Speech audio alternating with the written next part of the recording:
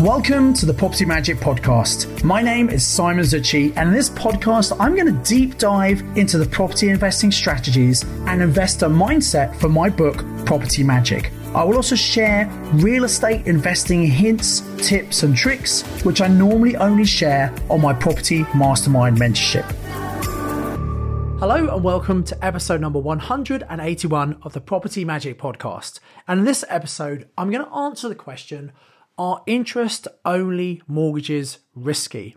Now, this was a question I was asked very recently by someone who was concerned that if we have interest-only mortgages, how are we going to pay back the mortgages on our investment properties in the future? Because after all, shouldn't we have repayment mortgages? So I want to dig into a little bit of detail here for you today. We're going to talk about interest-only mortgages, we can talk about repayment mortgages, and which is better.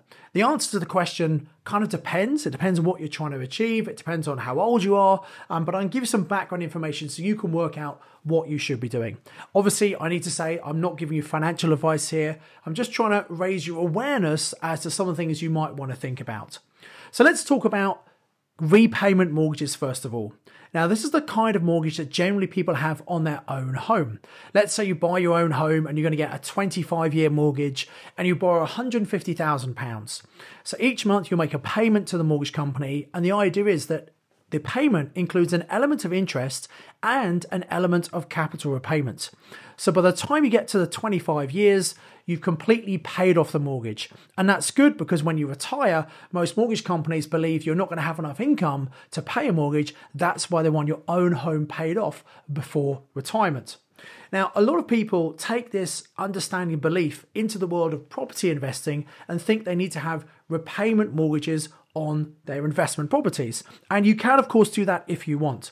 However, given that as investors, we generally want to get cash flow, if we have an interest-only mortgage where we might borrow the same £150,000 for 25 years, and in 25 years we'll still owe that £150,000, because we're only paying interest each month, it means generally we're paying a lower monthly payment than we would for a repayment mortgage. So on an investment property, we're getting a better cash flow from that property because we're only paying the interest. Of course, we do have the capital of $150,000 to pay off in the future, but there are a couple of ways we can do that. First of all, we could always sell that property in the future.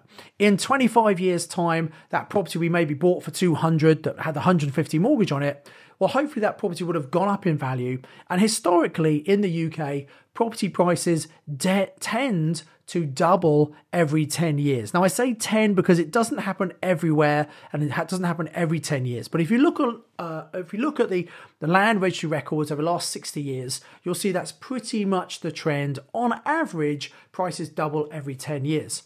So that property you buy for 200,000 now, in 25 years, should at least double, maybe double again. It could be worth, almost £1 million. Now, I know that seems difficult to understand based on prices now, but that's what happens over the long term because we live on an island with a limited amount of accommodation and an increasing population. Over time, property prices go up.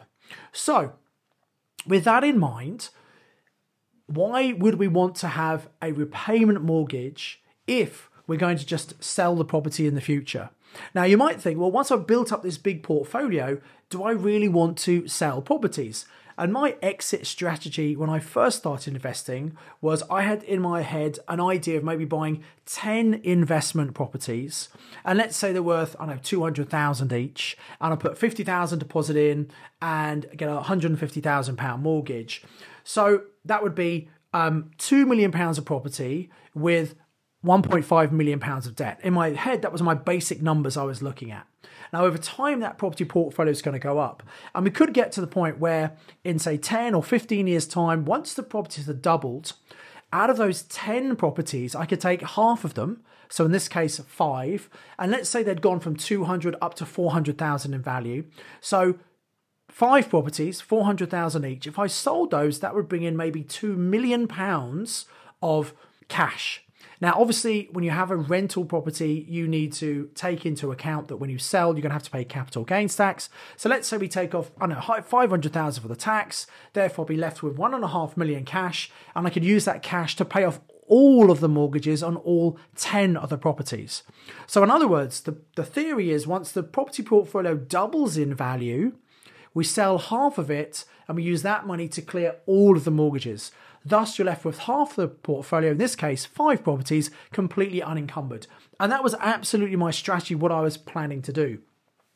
So given that you're going to be selling some properties, we don't really want to have repayment mortgages because you might as well benefit from the cash flow right now.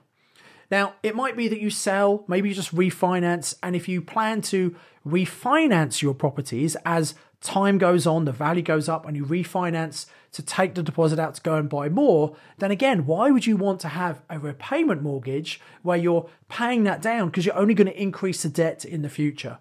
So, are interest-only mortgages risky? Well, on investment properties, I don't think they are. However, on your own home, there's a risk unless you have an exit strategy to repay that money you've borrowed at the time the mortgage runs out and when you're facing retirement. So what many people will do is they might use the equity in their own home right now. They will release some of that equity by increasing the amount of debt. They get some money that they can then use to go and buy some investment properties. So they'll use the money they release from their own home as the deposits and buy a number of properties and take further buy-to-let mortgages on each of those investment properties. And as the investment properties go up over time, they could then remortgage those investment properties and use that money to repay their own home. So they're using the equity from their own home as the seed capital to get the investments, which over long term will grow, and then they can refinance those to clear their own home, because you need to pay off your own home at some point in the future, but you don't necessarily need to do it now. So that's an occasion when you might use an interest-only mortgage on your own home, because if you're borrowing more, you might want to keep the payments down to make sure it's affordable, but you've got to make sure you have an exit to eventually pay off your own home loan. So I think it's an example here where sometimes people take homeowner thinking and they try and apply that in the world of property investing, and they realize that actually we need to do things differently as an investor than we would as a homeowner. And one of those is, do we have interest only or do we have repayment mortgages? So I hope this has helped answer that question.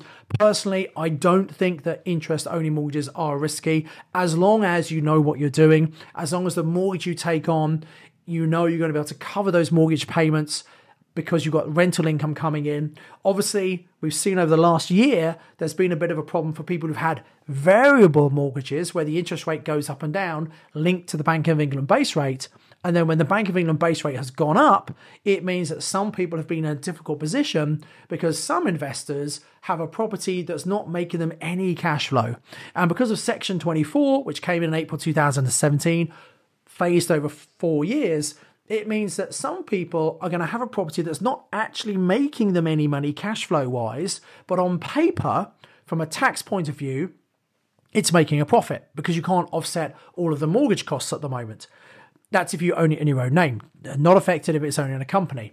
So what that means is there are some people who own property in their own name, interest rates have gone up, they're not going to be making any money from the property, but at the end of the tax year, they're going to have to give the tax man some tax on the alleged phantom profit they've made. When more and more investors realize this is going to be part of the catalyst causing more and more landlords to sell some of their investment properties. This is a trend that's been happening over the last few years for various reasons. And actually at the moment, there are more landlord properties being sold each year than there are being bought each year. What that means is the general pool of properties available for rental is actually declining, which is one of the reasons we've seen rental values increase massively over the last couple of years, because there's not enough quality stock. So if you have a really good property in a great area, you should always be able to rent it out at the moment, which is a very reassuring thing. So I hope this has helped you. As ever, I encourage you to By the way, if you've liked this podcast, it would be great if you could go to where you've downloaded it and see if you can leave a 5-star review to say specifically what it is you like about the podcast and how you benefit, so other people will see it and hear about this free resource that we release every Tuesday. The other thing is, make sure you subscribe so you're notified whenever the latest episode comes out, because you don't want to miss the content I'm sharing with you on a weekly basis. Until next time, remember, invest with knowledge, invest with skill. Thanks for listening to the Property Magic podcast. To get this week's show notes, please visit www.propertymagicbook.co.uk/podcast. You can contact me via LinkedIn, you can follow me on social media, and I highly recommend you subscribe to my YouTube channel to watch loads of valuable property trading for free. All of the details are available in the show notes. Until next time, invest with knowledge, invest with skill.